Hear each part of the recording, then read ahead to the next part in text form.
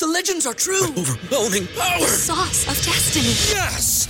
The most legendary sauce has arrived as McDonald's transforms into the anime world of WickDonald's. The greatest flavors unite in all new savory chili McDonald's sauce to make your 10-piece Wick Nuggets, fries, and Sprite ultra-powerful. Unlock manga comics with every meal and sit down for a new anime short every week only at WickDonald's. Ba-da-ba-ba-ba, go! At participating McDonald's for a limited time while supplies last. When you visit Arizona, time is measured in moments, not minutes. Like the moment your work stress disappears as you kayak through the canyons. Or the moment you discover the life-changing effects of prickly pear chocolate. But nothing beats the moment you see the Grand Canyon for the very first time. Visit a new state of mind.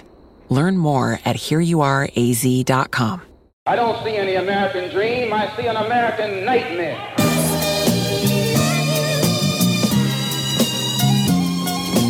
We never initiate any violence upon anyone, but if anyone attacks us, we reserve the right to defend ourselves. When you're in your own nation, in your own land, you're in a position to get justice. But when you're in another man's country, in another man's land, you have to look to that other man for justice, and you'll never get it.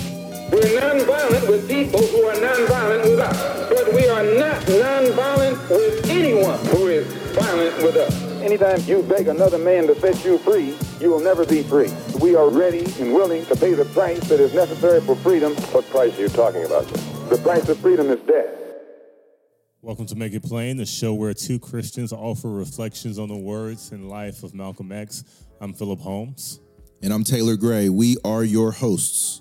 Y'all know the routine. Before we dive into this episode, I need y'all to do a few things for me. Visit our website, makeitplain.co, and download our Make It Plain discussion guide. By this point, Season 2 may already be out, but we definitely have Season 1 ready for you. Again, this is a summary of all the episodes from the previous season, as well as some discussion questions to keep the conversation going locally. If you have listened to a few episodes of Make It Plain, or if you've been with us since Season 1, please rate us on Apple Podcasts, Spotify, or wherever you get your podcasts. If they have a rating system, please use it. But we especially want you to hit us up on Apple Podcasts and Spotify. Our goal is 300 total ratings on Apple Podcasts and 100 ratings on Spotify. Spotify, if you didn't know, got a rating system now. So go ahead.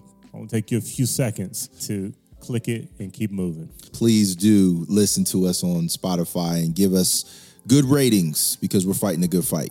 Phil, what's today's quote, man? I'm really interested to hear what we're going to talk about today. I see America through the eyes of the victim. I don't see an American dream. I see an American nightmare. I'm going to toss it back to you with reflections on victimhood. I think that there is a certain notion that the concept of victimhood for Black people sets us back. How have you interacted with that notion, and has it been communicated to you? Did you at one time ascribe to that notion? And how do you interact with this quote? I think I probably knew that racism exists, but I never felt like I was a victim. I still felt like I could do anything. And some of that was me being a bit naive and optimistic. I knew racism still existed, but I didn't really realize how much you have to navigate white culture in order to be successful. So by the time I got to college, I definitely didn't see myself as a victim. In some ways, I saw myself starting off with certain disadvantages. But even as I got to know a lot of the people that I was interacting with and that I was friends with, I realized that we weren't really that different.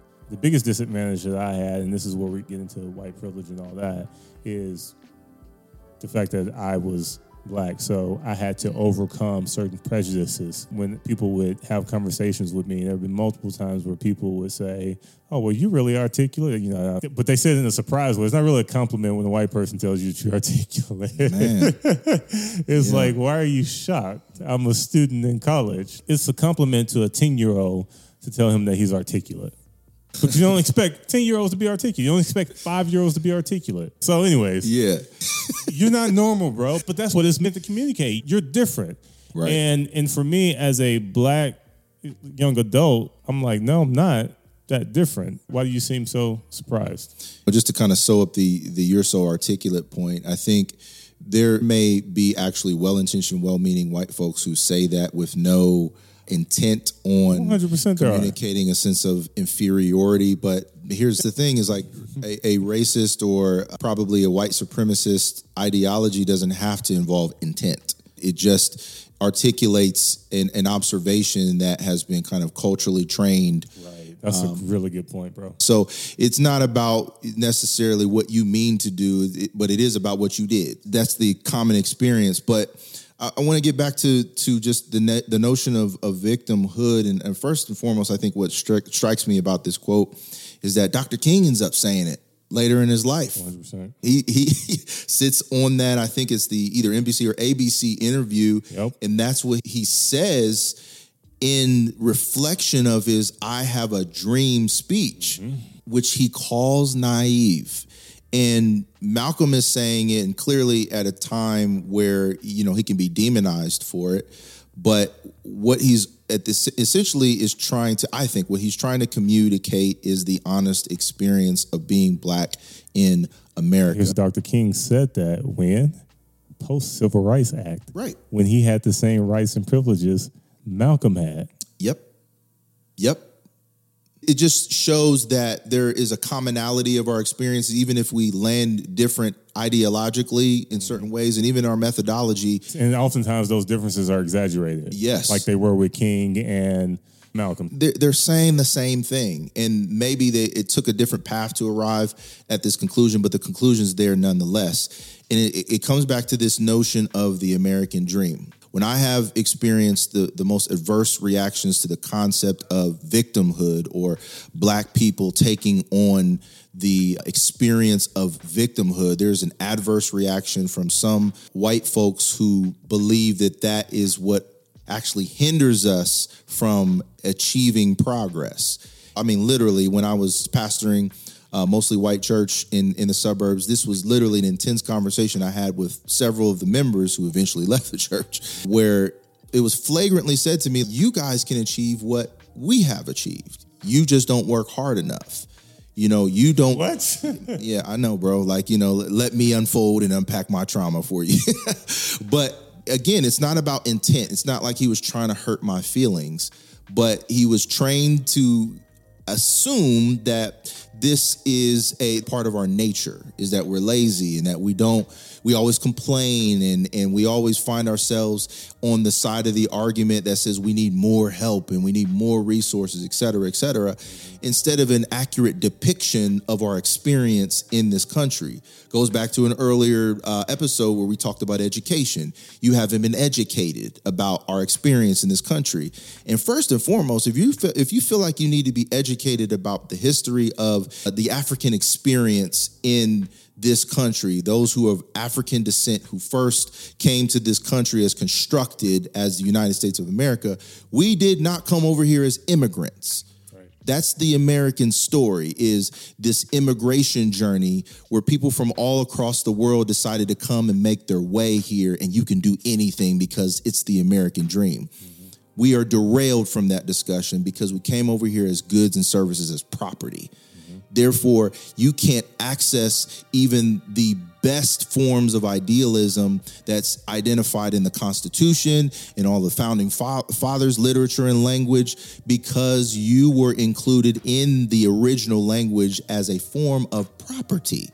Therefore, you cannot achieve whatever you want. You cannot own plots of land. You cannot work wherever you want. You cannot build a life for yourself and your community because you're being terrorized for the purposes of economies and for the purposes of a governmental structure that was built to oppress you. So what Malcolm is saying is we have been victimized. To be able to acknowledge that is not to say that we have no hope, but we got to start somewhere. There's nothing wrong with being a victim. Like when Malcolm says, I see America through the eyes of the victim, to your point, he's not encouraging victimhood. Yeah. But I do think that even the word victim has been branded as a bad thing unless the victim is dead. But if you're talking about a victim, Like people are like, I don't see myself as a victim. And that's kind of a thing. Yeah. It's like, no, you can be a victim as well as a victor. Yes. Something happened to you. Something happened to you that was wrong. That makes you a victim. And it doesn't have to define you. And it doesn't have to define you. Your accomplishments. Exactly. Right. Yes. Right? Yes. But I think that there's this rhetoric, and again, I think this rhetoric was created by people in power to sometimes silence, to muffle, to shame people that have experienced injustice.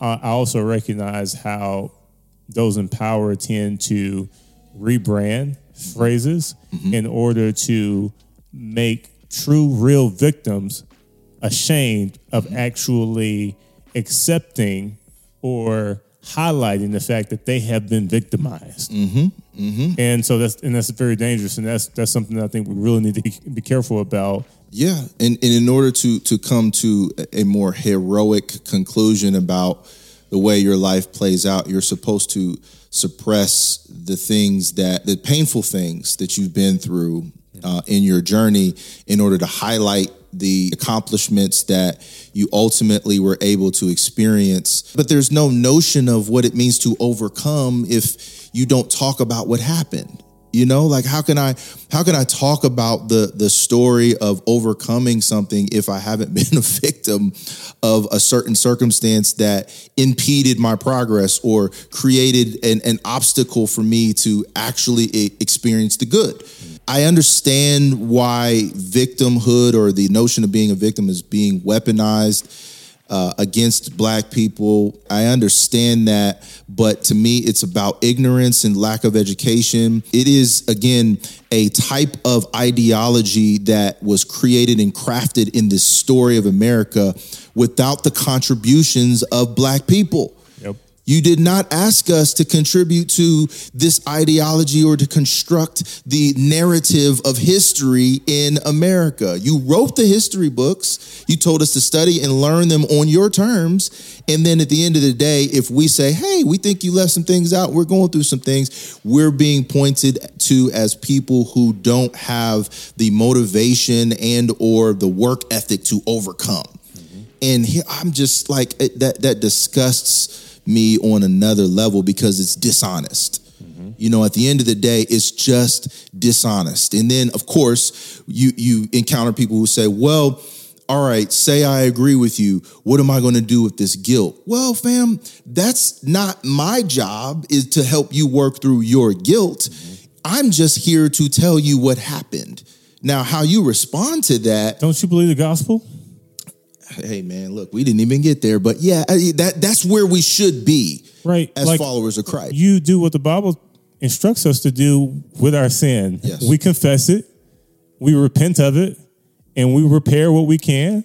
Yeah. Well, that's the last part I was going to say. Like, you can, the thing about confession and repentance to the Lord is it comes with an effect. Like there's then a conviction to keep with the fruits of repentance. Like, you know, if you truly have repented, it's not like, oh, it's the way that the Catholic Church is depicted in the movies. It's like, you know, you get this murderer who somehow finds his way sitting in the booth talking to the priest. Always in New York or Chicago. Some huge cathedral. And it's this character who is just virtually irredeemable, but somehow finds himself in a conversation with a priest somewhere and is absolved in that moment. But the absolution doesn't come with any kind of changed action. It's just like, oh, now we just deal with the conflict of this character. And that, I mean, look, that is, okay, if you really want to take it to this level, that's a traumatic depiction because that's like literally our experience with white folks. You have to talk about what happened and be truthful and be honest about what happened. Okay, maybe that's the education part. But then if you're a Christian, then what I think you're left with in the repentance practice is a conviction then to go and sin no more. You know, like you don't continue in the same action. Like I got it off my chest, therefore I don't have to think about it anymore. Yeah, I think to your point, reflecting on actually what has happened historically, that's the first step. The next step is to think about how has this impacted me ideologically, psychologically. How has this affected me? Because you can remove yourself from the acts themselves, right? That is not something that you did. That blood isn't necessarily on your hands, but it's very likely that culture, that ideology has been passed down to you. Don't just assume that you haven't been affected by it. Because we've all been affected by the culture of white supremacy. Black people have, more than they realize. Because oftentimes we start using the tactics that were used against us, against each other.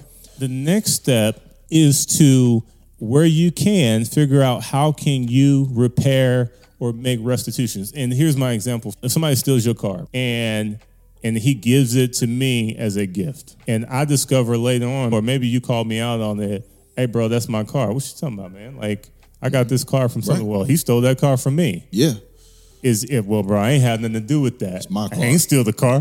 I ain't know it was stolen. I just in there. No, bro, you give the car back. Well, look, bro, you ain't gonna have. There's not gonna be a lot of amens in the audience for that. I would make it plain wasn't built for amens. If you can't say amen, say ouch. To your point, like, you're right, man. If you are a follower of Christ, and of course we have to make that distinction, because we can't expect everybody to act in the way, in the nature, radically sacrificial nature of Christ. You know, at the end of the day, for him to take on the sins of the world, it was a radical act of sacrifice, because he was perfect. He did none of the things that everybody else did, and yet he took them on in order to save others who did. And it's the beauty of the gospel that he sacrificed in such a way. So in the image of Christ, we seek out those ways that we can radically sacrifice, even if it's not necessarily all on us, if we want to perceive it in such an individualistic way. And that's another weakness of our society, is that we are trained to be hyper individualistic. We don't live communally. You know, what you do is just your fault.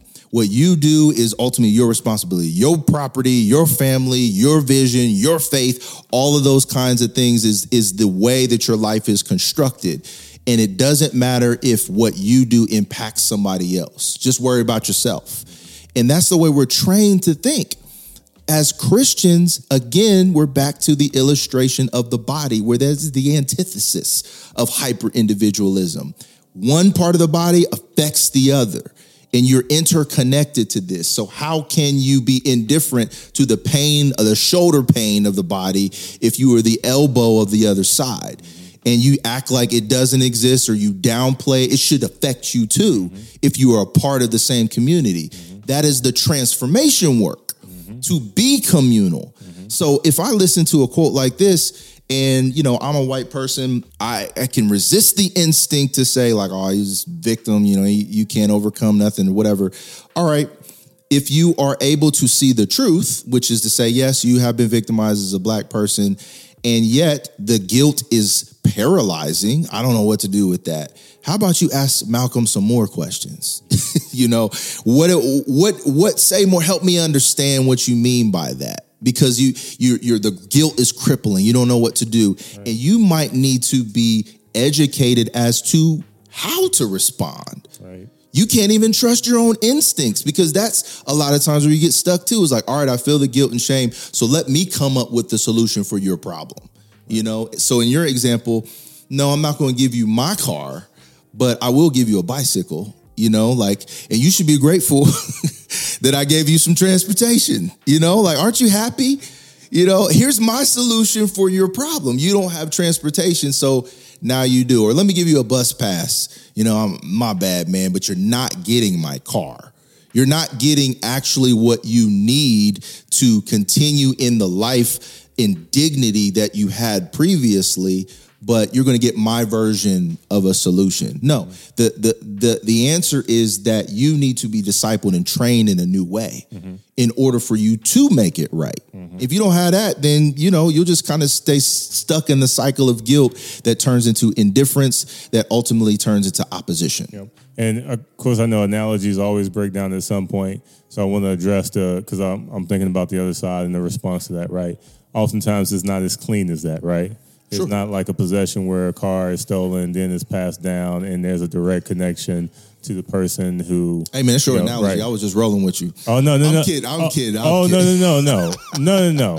I mean, but analogies aren't supposed to be perfect either. No. People are quick to say my ancestors didn't own any slaves. My ancestors, society benefited from slavery. Yeah, society, exactly. Yes. Benefited from slavery. But even after slavery was abolished, black people were marginalized and oppressed and used. I mean, the sharecropping system, how long did that last? Reconstruction. In the South. So these things continued to happen decades, for over a century and beyond after the Emancipation Proclamation. And you can say, well, how do you know I received any benefits? No, how do you know you didn't? And if you didn't, and if every white guy that I talk to or every white person that I talk to says that they didn't benefit, well, who did? Who's received the benefits of all this? Somebody did. Most likely it's a collective benefit. And then there's also the harm that's been done. Because we're just talking about material things in a sense. We're just talking about material stuff. That's not even the material stuff is not even the worst damage that's been done.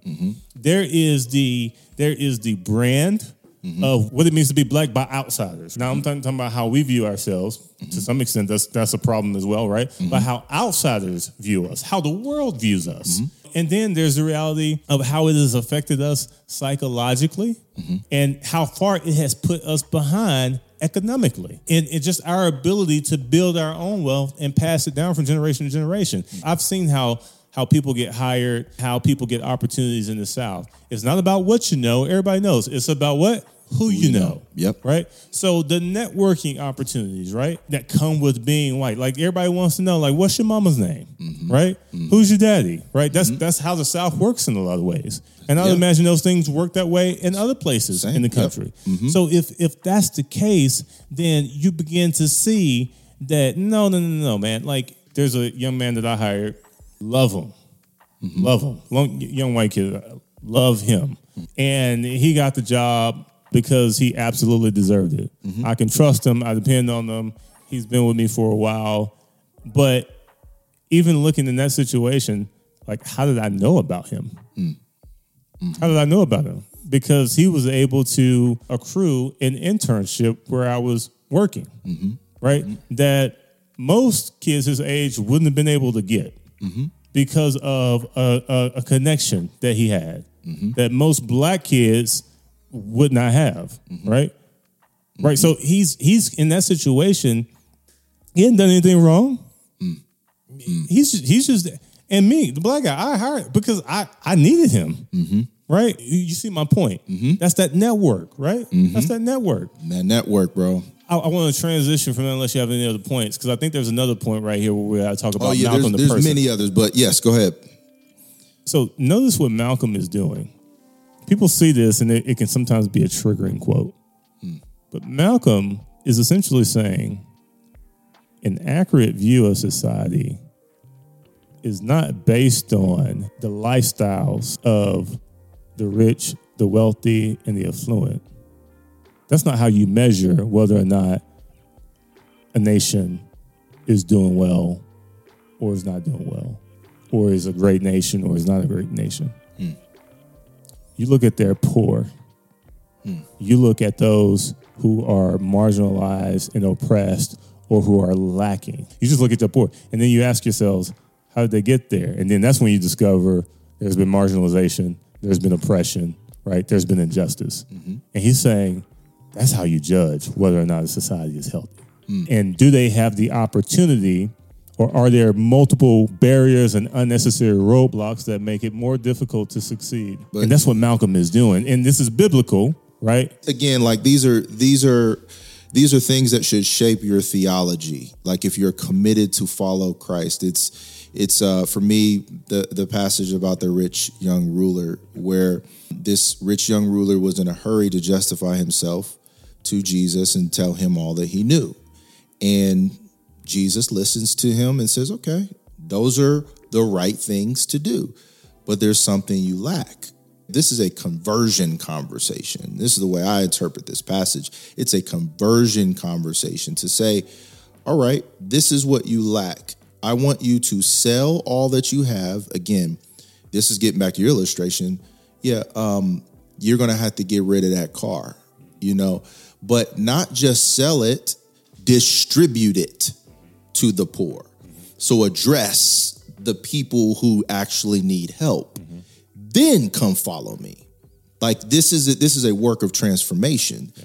You can't just align yourself with an ideology that says it's Christianity and then say the right things without the fruit that comes alongside of revolutionary transformation. Right. And a lot of folks like to just exist on the surface level and the idealism of what it means to be culturally aligned with Christianity. But when you talk about the actual cost to follow, the sacrificial nature of repair, restitution, all of that stuff just becomes matters of debate and ultimately matters of indifference because it's like, oh, we can't do that much. But you sound like the rich young ruler who walked away sorrowfully because he had great possessions. Right. He couldn't make the exchange. Yeah. It was too much. I can't give up that much. Yep. Therefore, I'm going to continue in the way that I'm already walking. It's too much. I'm going to become apathetic. 100%. I'm walking away from Jesus. I got the validation on the things that I did right. But when he says that he told you about the thing you lacked, you didn't want to give it up. So again, like, here's the thing. We're at this place where we have to identify ourselves in society and the work that we can do. Are Christians missional? You know, it's not just good enough to say we're a place that teaches the right things, but are we the people that affect our communities? I mean, you're talking right to talk in terms of like the place and the context that I minister in the inner city. So I'm looking at the effects of poverty. I'm looking at what it takes to find the people who are at the lower levels of society and give them hope. The program you mentioned, like, you know, our church is affiliated with a job readiness program called Columbus Works. Shout out to Columbus Works. They literally sit down with people who, by all means, could be considered unemployable. You know, they either have records or they have checkered past. They have gaps in their job history. They got all kind of stuff going on. Not only do they sit down with these folks and help them like prepare for job interviews and help identify their skill sets, they reach out to employers and say, like, look, these people are the people who you probably wouldn't look twice at in a stack full of resumes. We're going to advocate for them. So look at these people that we're training up. They've been passed over, but they need someone to step in and provide some level of mediation for them to have an opportunity to interact with society again. And if they don't have that mediator, if they don't have that person to advocate for them, then they're going to remain on the outskirts of society. And then they're going to be disparaged from a distance to say, you can't contribute anything. Well, what about the barriers? What about the work of restitution? What about the work of reconciliation? We are ministers of reconciliation. We have to be missional. But if you don't want to interact with the problems, that they're too complicated for you, what you're saying a lot of times when you say it's too complicated is that you got to give up too much. Mm-hmm. You got to give up too much of your idea of what Christ's calling you to. And you don't get to do that with a person who died on the cross. Mm-hmm. Yeah, because even if you don't necessarily like the proposal of what you need to do, because we're not Jesus, so oftentimes when we get proposed plans, they're flawed. Sometimes they're really flawed, right? You still have the responsibility to go and figure out a solution. But oftentimes, again, what happens? They walk away with their head down. Yeah. It's just too much. Too much. To your point. Too much. And again, it's about being mission, or defining mission. Like, what is the mission of the church in a given local space? It doesn't look the same in all, but you have to define mission. It's not just about attendance. Yep. It's not just about like constructing some kind of social environment that makes everybody feel like they're in a positive place in their life. Yep. You know, like, what is the cost of discipleship? What is the actual giving up of your life that contributes to a transformative end for people? You know, like, that helps people. Oh, come to my church so you can escape the cares of this world. You're going to meet a lot of nice people who shake your hand and say hi, but then they're going to escort you back into your struggle because they actually don't want anything to do with that. That's between you and God. Then we're back to hyper-individualism. We'll come together and play communalism for 2 hours on Sunday, but when it comes to mission, we don't want to align with that because we got too much issues going on. Our kids are driving us nuts, or, you know, our job is hard, and all of that. And we can wrap it up after this. If you're wondering, or if you still have questions about whether or not there is things that you can do, of course there's things that you can do. And, you know, when that is proven, it's proven when the things that have affected our community begin to affect the white community. Case in point, the war on drugs.